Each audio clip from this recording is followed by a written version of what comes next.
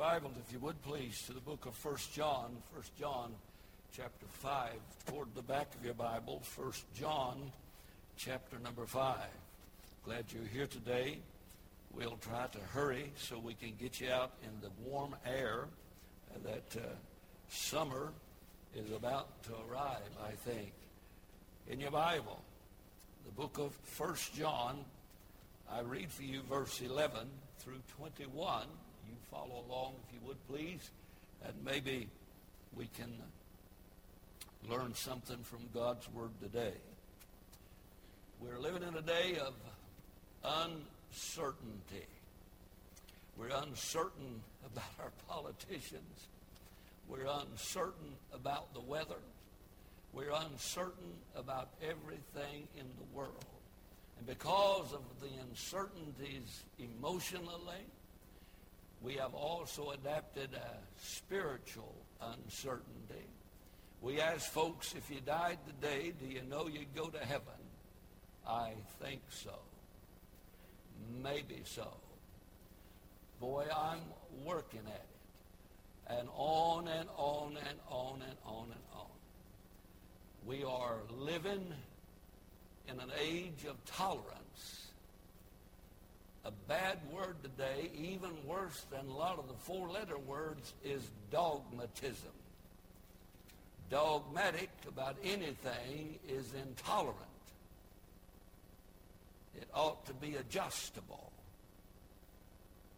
Why would you believe that Jesus is the only way to heaven when there are many gods? Uncertainty. Verse 11 of 1 John 5.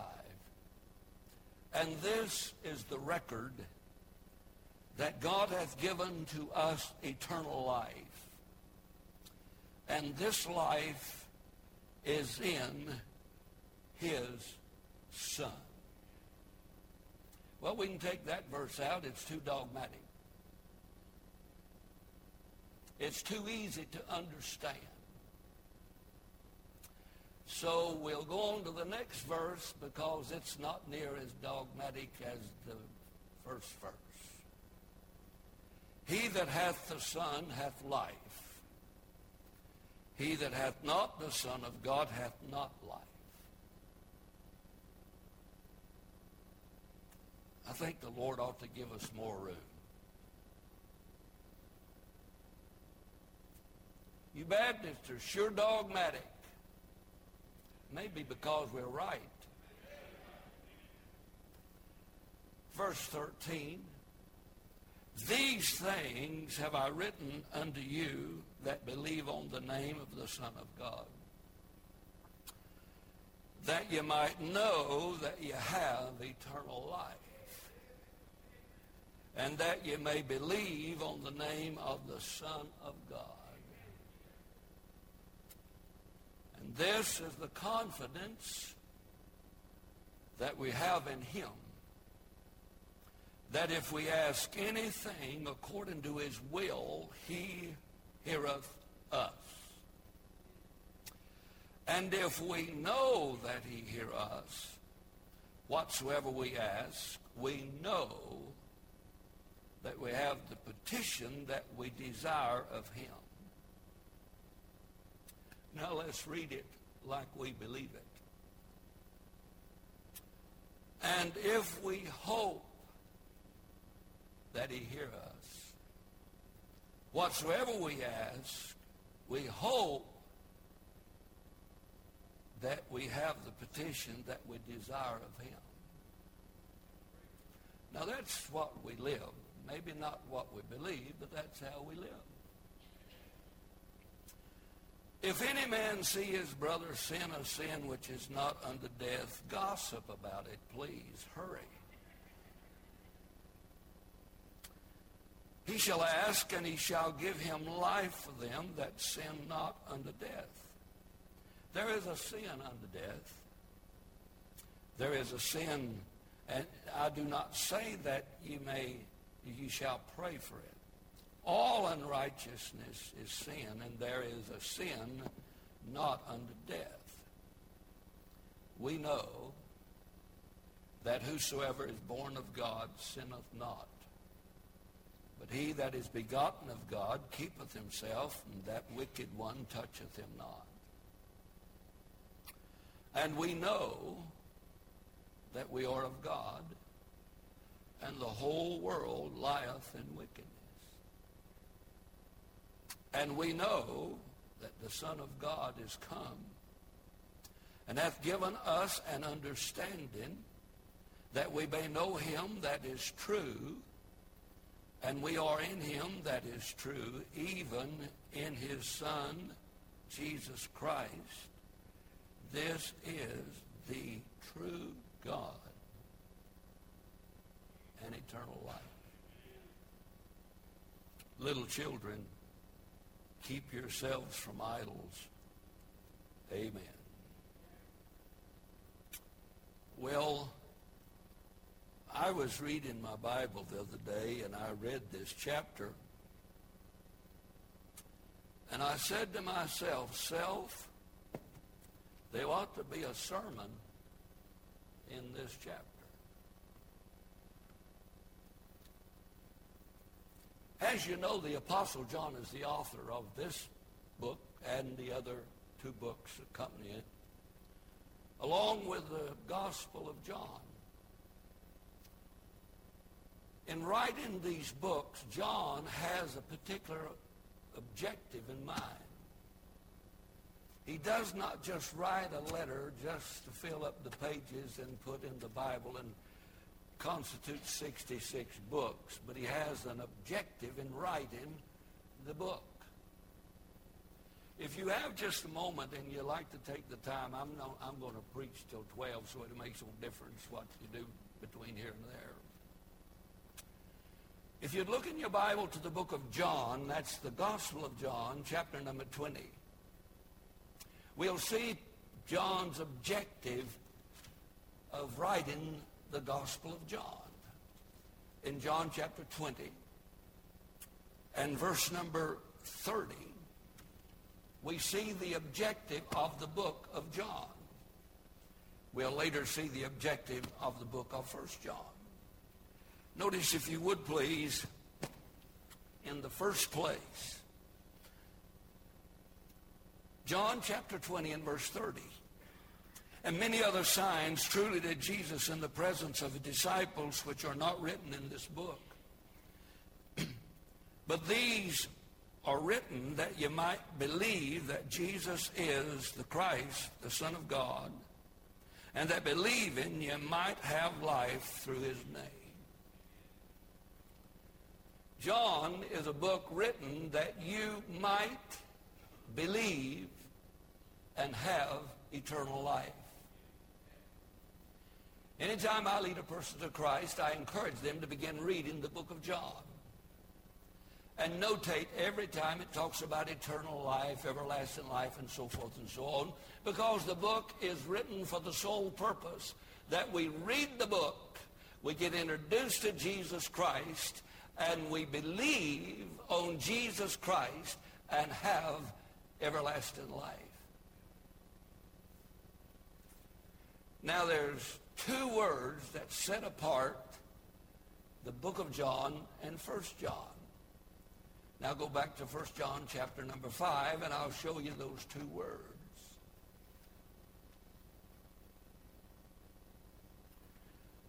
The Gospel of John is written that you and I might have eternal life. Amen. And I'm glad I have eternal life. It beats eternal death all to pieces. Here are the two words that sets apart the book of John and 1 John. Verse 18, we know. Verse 19, we know. Verse 20, we know.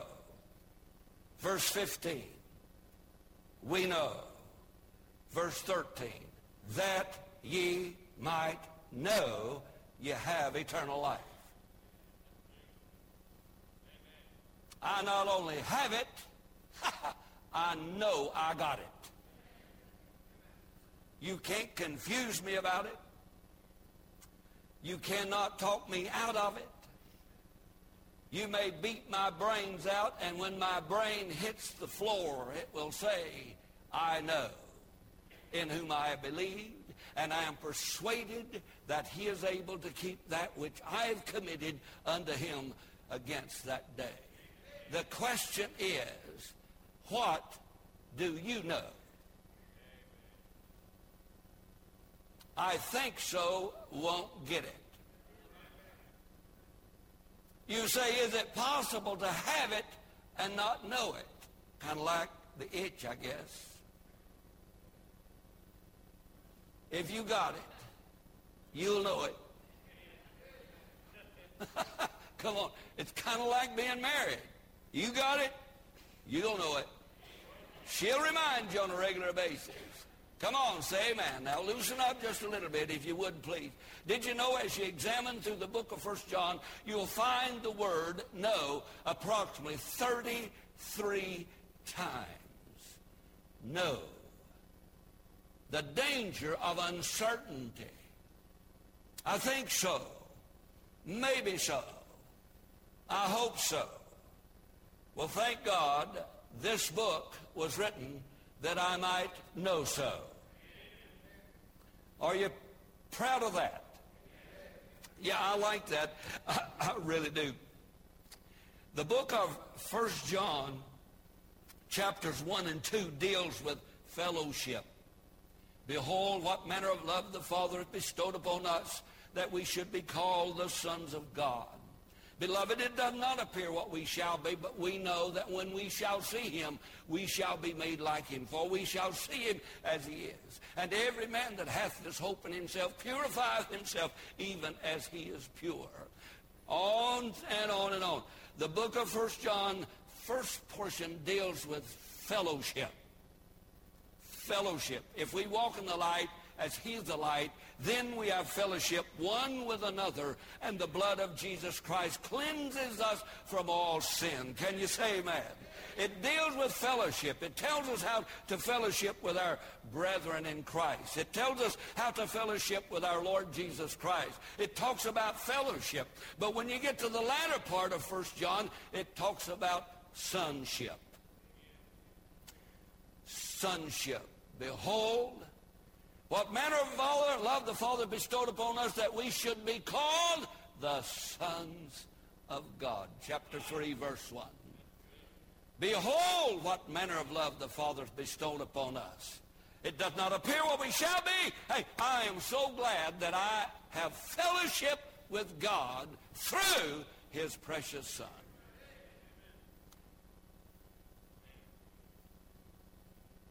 I want to remind you about some things. In order to grow, there is a matter to know. You can't know, and you can't grow. But if you know, you can grow.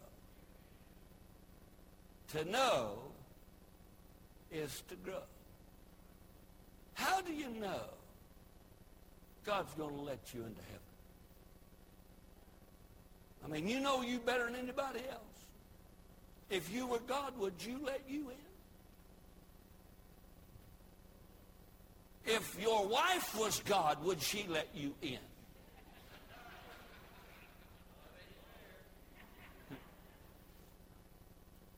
If your teenage kid was God,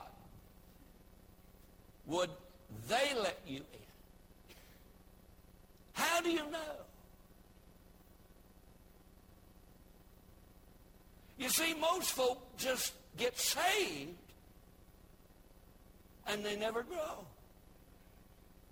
They like a stunted plant in Texas through April and May. You got root rot. You're dying and don't even know it. Does God answer your prayer? I hope so. Is Jesus coming back? Well, I hope so. Is the Bible true? Which one? Which church is right? Have no idea. How many did Jesus start? One. Who started all the rest of them? I don't know. It's kind of like somebody's hit us with a stupid stick. We saved, I think. Now, don't live like it, but I'm saved, I think. What do you know? How do you know you know it? And just how much of your money would you put on it? Some of you folks having a problem with 10%. Well, I didn't want to mention that. It reminds me of three fellows who went hunting one day. One was a lawyer, one was a doctor, the other was a preacher. They went deer hunting. When a prize buck ran out in front of them, they all three took a shot at that buck, and sure enough, boy, that buck hit the ground, Stone Rock Graveyard, dead. Now the argument is, which one killed the deer? Well, they decided that they could not decide, so they took it to the place where they register the game, and the man there, the game warden, said, well, I may be able to help you figure this out because I know a lot about ammunition, and I know about the angle of the shot, and I know about the penetration, I know about the side of entry and the side of exit. I'll just take a look at the deer, and I'll try to come up with a reasonable answer to who really shot the deer. So he examined it and looked at it for a while and pointed at the wound, and he said, see here, the preacher had to be the one who killed the deer. They with one accord asked, how do you know that? And he said, see, the bullet went in one ear and out the other.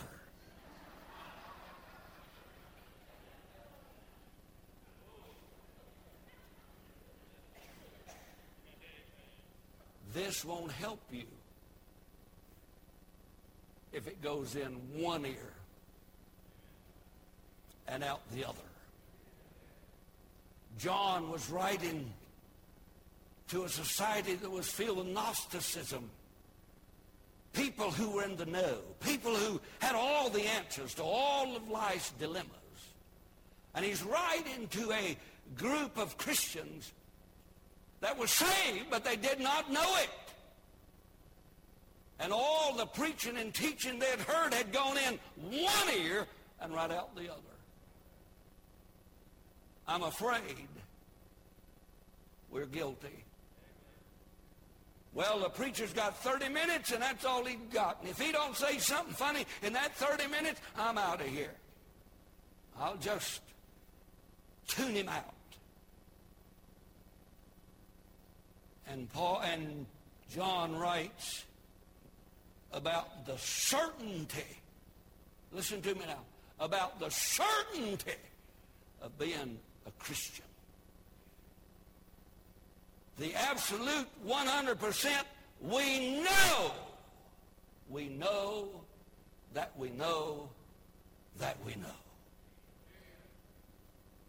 And he gives us 5 things to know, that we can know. And if we're ever going to grow in the Lord, we're going to have to know these things. I get so put out watching the news. Ours is a political correct society. I am so tired of being political correct. Tolerance is the word of the day. We have more knowledge than ever before and less certainty about anything. I think we're living in the day of the certain of uncertainty. Will marriage work? Well, I'm not going to take a chance. I'll just move in. Is the Bible right? Well, it was 100 years ago, but things are changing. The Bible's not. God's Word is not. I can't understand if it's a sin 20 years ago, why it's not a sin today. Somebody said it's more fun now. We got automation. We have a religion of uncertainty. The world and the church abounds with spiritual shipwrecks. I used to go to church. I used to be faithful. I used to serve God. I don't know, I just got maybe sidetracked. I was just kind of uncertain whether God sees me or not. I'm just uncertain whether God means what he said about the assembling of yourselves together. I just don't know if I believe all that book or not.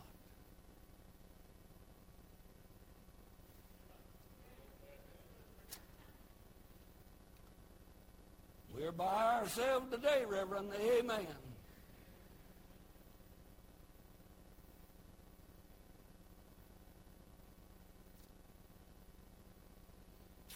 I just wonder, what do we know for sure? What about this old book? I just, the older I get, can we be sure about anything?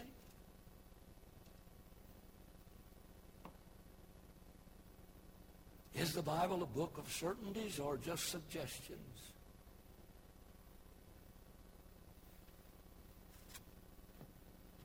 I think the most dangerous word is the word uncertainty. Uncertainty about a mate causes all kind of havoc in the home. Uncertainty about parenting has a lifelong struggle with kids and parents. Uncertainties about a church. We've had folk leave our church because something was wrong. We try to find them and ask them, well, we don't know what's wrong. It just, something's got to be wrong. Something was bad wrong. It grew too fast, and it ought to have less than what it has. And Wolfenbarger's got to be a con man or something or what. We're just uncertain about some things. That attitude would gag a maggot. Or maybe make a June bug sick. But Paul is writing, 15 minutes, I want to show you something. If you're ever going to grow in the Lord, you're going to have to be in the know. To sit back and just act like a sponge, never read your Bible, never pray, never seek a relationship with Jesus Christ, never have fellowship with him, I want to know something. You'll never amount to anything for Christ. And it'll be a reflection on you, and it will hurt you emotionally, spiritually, and eventually physically. Notice he says, we know. We know.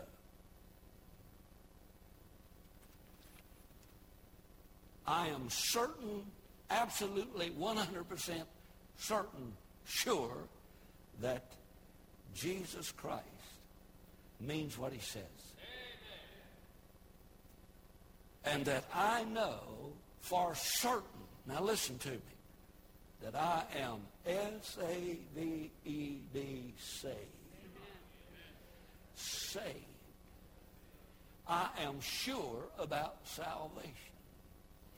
Notice the Bible said, he that hath the Son hath what? Look at verse number 12. He that hath the Son hath what? You know, how do you know whether you're saved or not? You know whether you know you have eternal life or not? If you have his Son, Jesus Christ. Verse 11 says this. This is not Baptist verses. Now, Betty, would you look and see if you see Baptist on any of those verses? I got them colored just so you can see them. You see Baptist on those verses? Miss Harley? Oh, you can't read. Oh.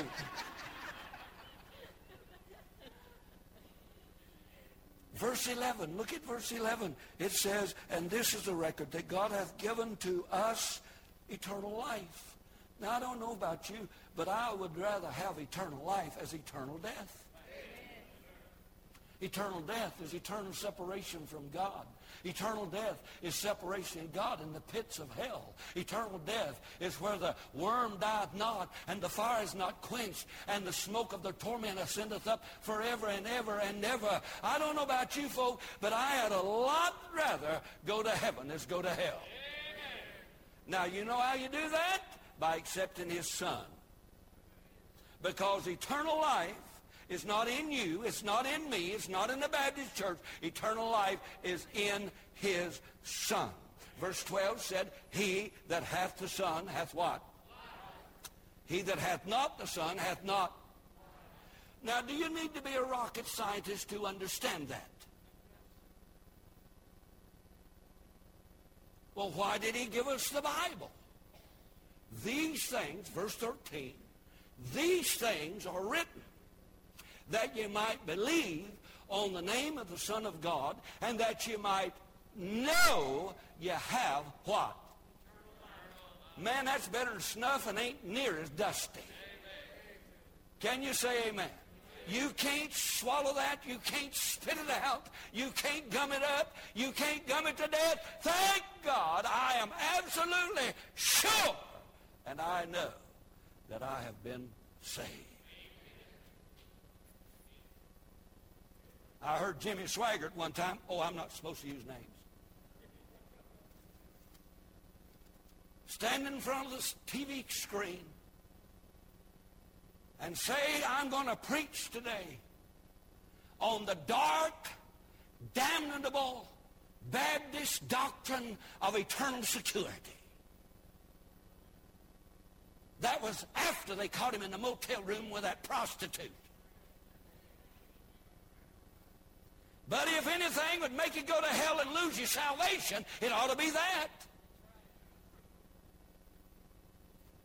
What's wrong with you Baptist folk? You afraid that Jimmy might get mad at me? Like I care? Dear God, eternal security is not a Baptist doctrine, it's a Bible doctrine. John wrote these folks and said that you might know that if you have the Son, you have life. If you do not have the Son, you do not have life. And if you know that, you know where it's found. It's written in the book of Almighty God. Thank God we're saved. And if you're saved, you ought to know it. And if you're saved, you ought to show it. Church begins at 6:30 this evening.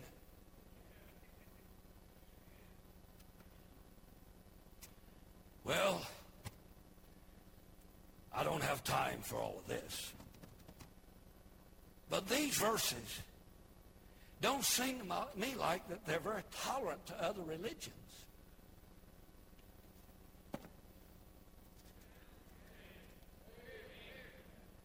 It don't seem like that Harry Reasoner and Brother Williams on the news that got shot down in a helicopter, and all the experts in the land who think that if Jesus is the only way to heaven, that's kind of narrow and dogmatic. But it seems to me like these verses are kind of dogmatic.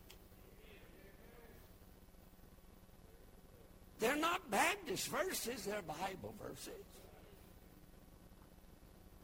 that we may know we have eternal life. Dr. Spurgeon, the great Baptist of gone days, said that he was so sure of his salvation, he could swing across hell on a broom straw singing, "Blessed Assurance."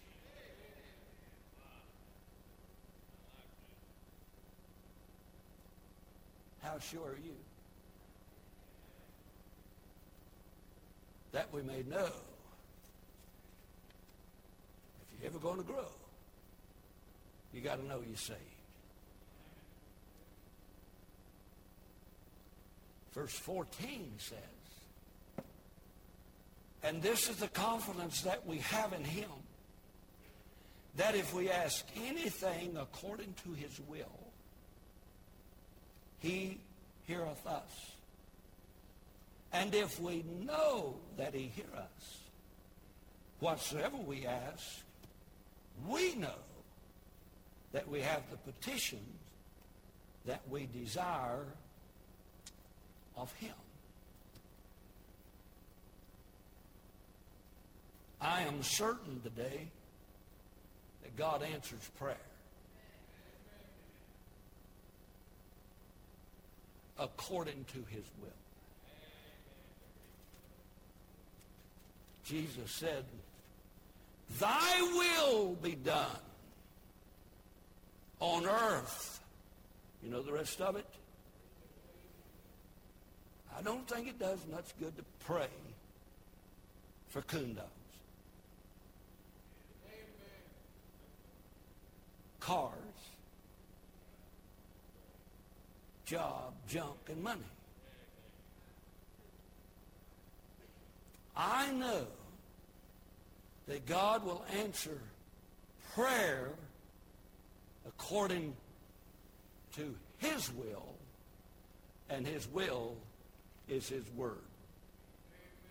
You ask, you have not, because you ask to consume it upon your lust. I do not pray for God to protect Ginger's chickens. I owneth a shotgun.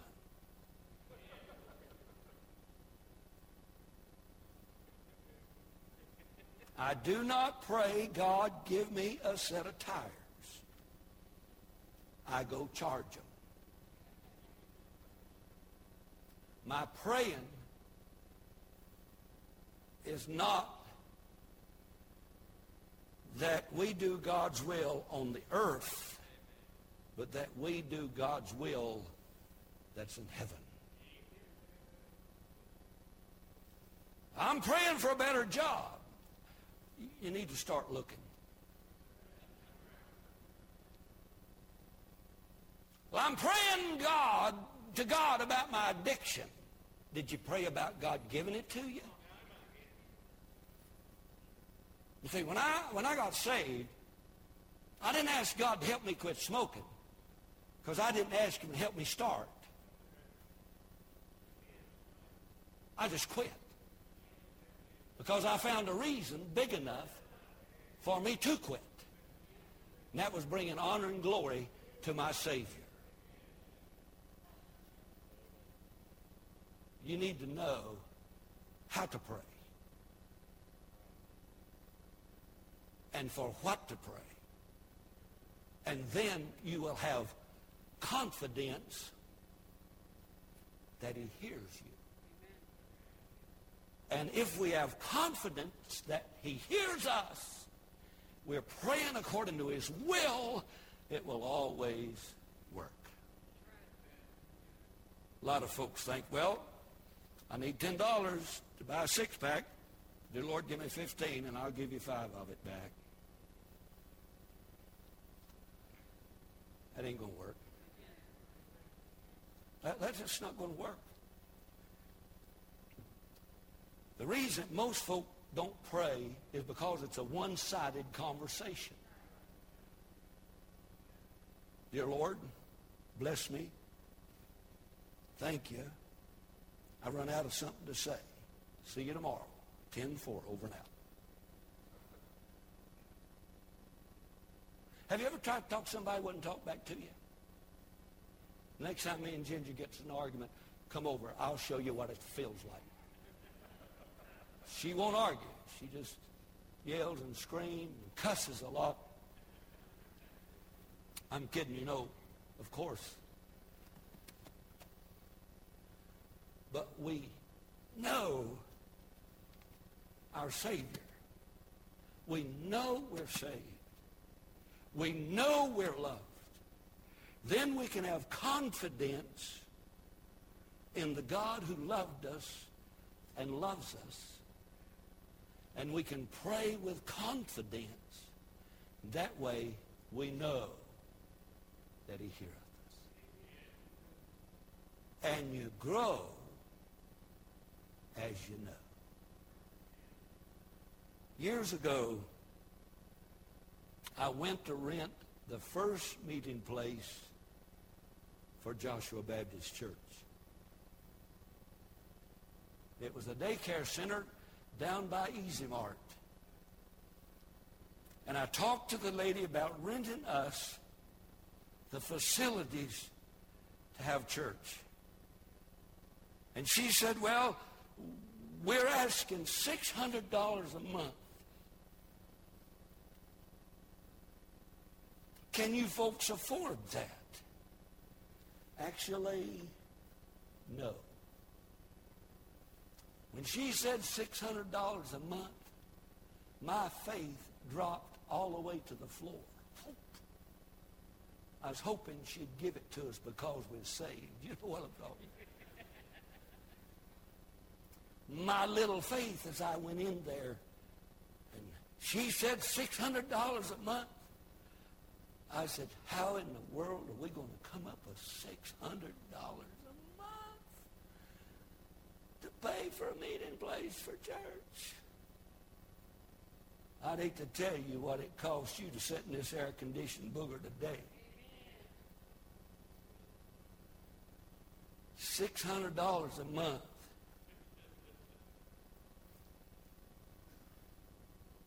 Won't buy enough rags to wipe the moisture off the condensers on the air conditioners. You walk in this building and now on 100 air conditioners turns on. Most of them don't work. They just turn on. You don't get any hair out. You just put a lot of money in it.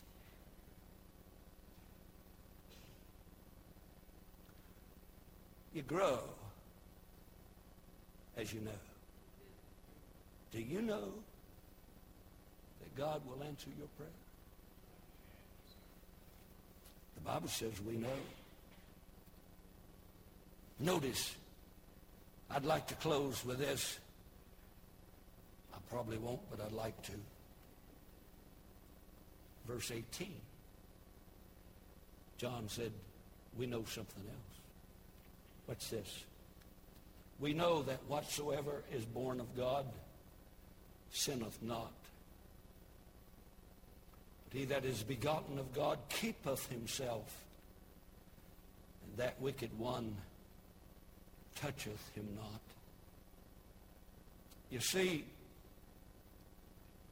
back before I got saved, everything was fair game. Everybody was fair game. There was no reservations on where I should go, no reservations on what I should do, or how often I would do it. Kind of reminds you a lot of Baptists today, don't it? Hello? If I'm knocking at your door, would you please answer it by saying amen? I know I have victory over sin. Greater is he that is in me than he that is in the world. I am no longer a victim to habitual sin. Now, if somebody drives down the road with road rage and starts waving his candle at me, indicating he's 1 year old, I will shoot him. That's a sin unto death.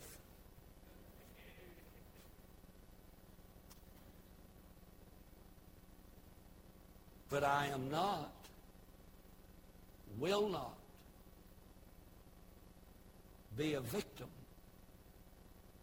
of belligerent, intentional, habitual sin, because I have been born of God, and he that is in me is greater than everything that is in the world. And we know that the whole world lieth in, what's the rest of the verse? Wickedness. Now, I know I'm saved. Now, I know my prayers are answered. And I know that sin has no dominion over me any longer. Now, when Ginger does the right thing around the house, there might be a temptation to sin. I do not. I'm too good a Christian. Yes.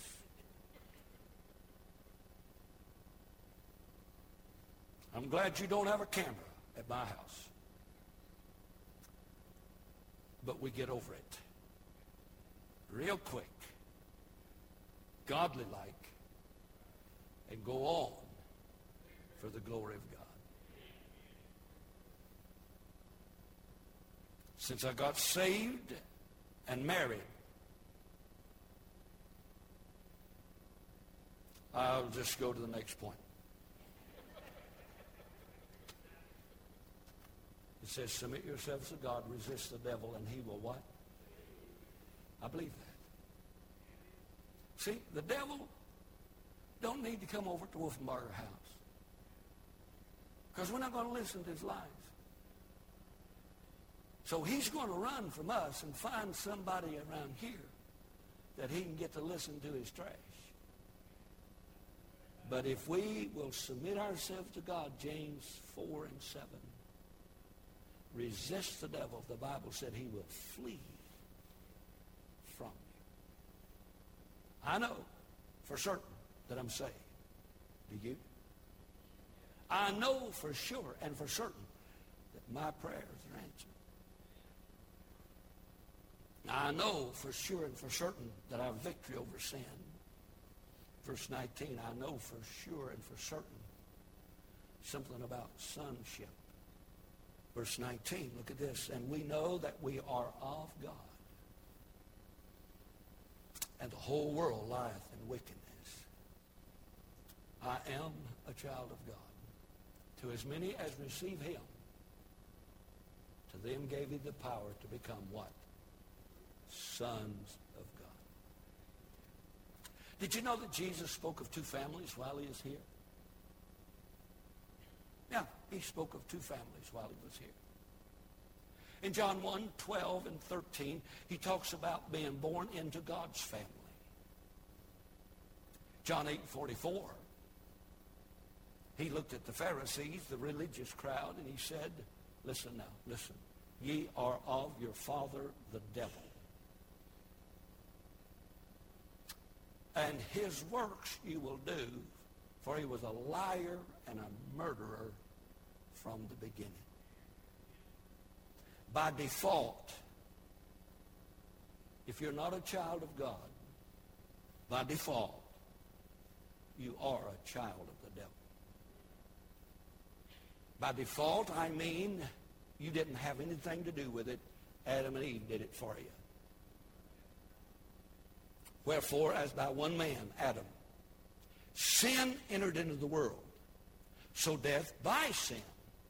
So death is passed upon all men, for that all have sinned. When you were born, now please, I don't know how many babies have got in the nursery this morning, but they're all heathens.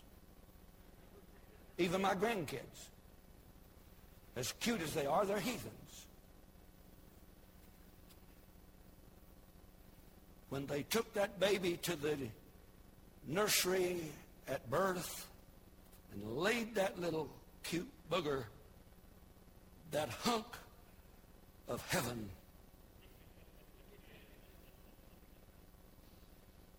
that angel, we call him, in that little bed, and Mom and Daddy walked by and looked at it and goo-gooed and gah-gah'd and gah-goo, goo-goo. You know what that baby knew? Nothing about morality. Nothing about religion. Nothing about the customs. Nothing about behavior. Nothing about good or bad. That baby was a rank heathen.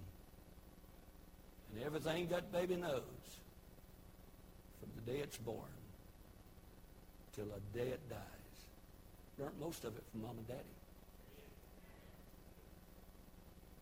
And our job as parents is to turn that little devil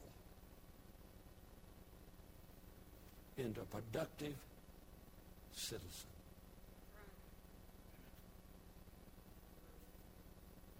And from the infancy of a child of God, when we were born again, we were heathen. Absolutely heathen. You say, well, I was a good heathen. That's good.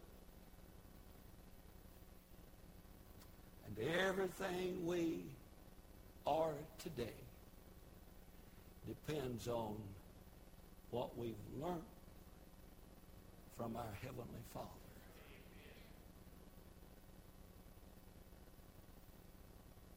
And what we know is what we grew into. So what you know is how you grow. Do you know that you're of God and not of this world? I close. You said you've done this several times, but I'm closing. I know, look at verse 20. I know this is the best verse in all the Word of God that teaches the deity of Christ. Verse 20. I know for certain that Jesus is God. I don't care what the Mormons say. I don't care how much peanut butter they spread on it or how much Pepsi they sell to propagate it. I don't care how many swim bicycles they own. And I don't care how many doors they knock. Jesus is not the illegitimate son of Adam. Jesus is God. I don't care what Muhammad might think. I don't care what's written in the Torah or any other book. I don't care what's written in their holy book. I don't care what Muhammad might think. I believe with all of my heart that Jesus is God. Watch this. Now watch this before we go.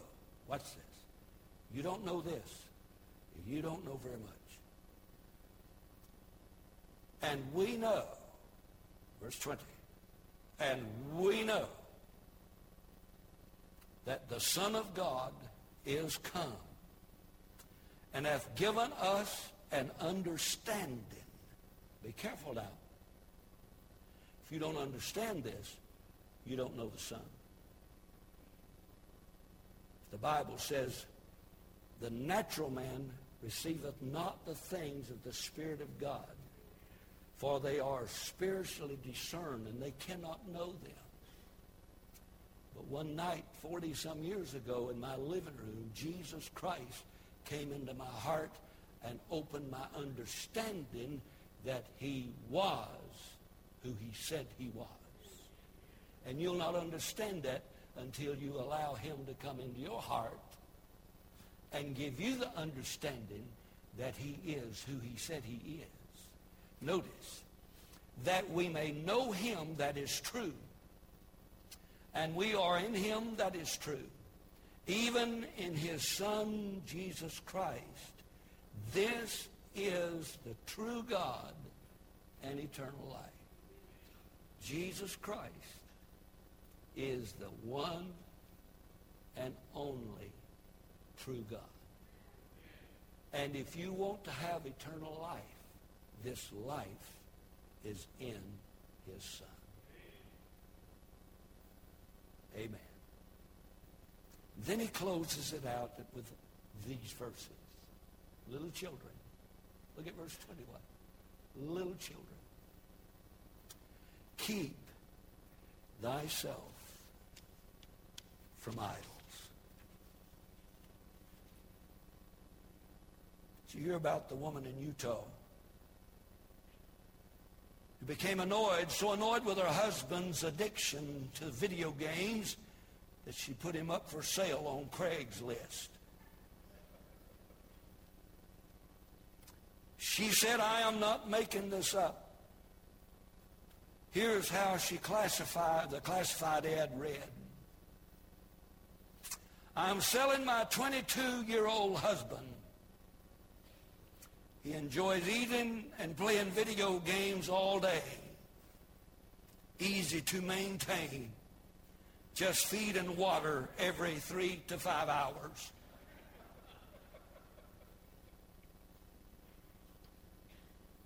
What is an idol?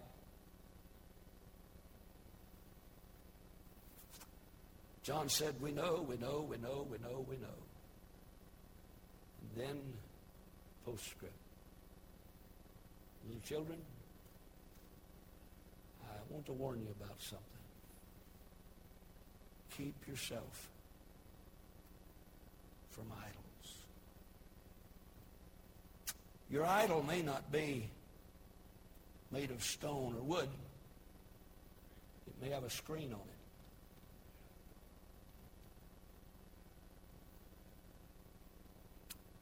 Today, much is said about the isolation generation.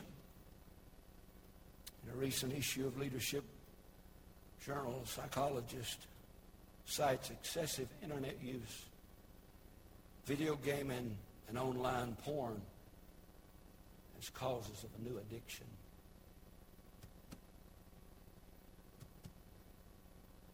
Do you ever go anywhere without your phone? You always got a screen to look at. Well, I'm not addicted to it. Oh, I know that.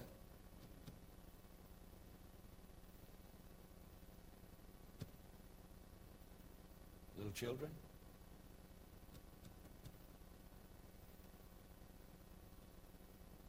what would happen if you left it at home one day? You'd have a nervous breakdown. My business go belly up. You ain't got much of a business then. Boy, I messed up a good sermon, didn't I? And we look at idols as a bad thing. But most of the time, idols become idols because they're a good thing that we overemphasize. Amen? The lure to technology is always that makes your life better and easier and more comfortable. And you embrace these things. And pretty soon, you cannot be happy without them. You become attached to them. You've just developed a new idol. Not a golden bull like Mount Sinai. It's not a flesh-eating god like Moloch in the valley of blood. It's technology. We cannot live without it. In fact, we're closer to it than we are to God. And we're more attentive to where it is than where the Bible is. I'm just saying. To know is to grow.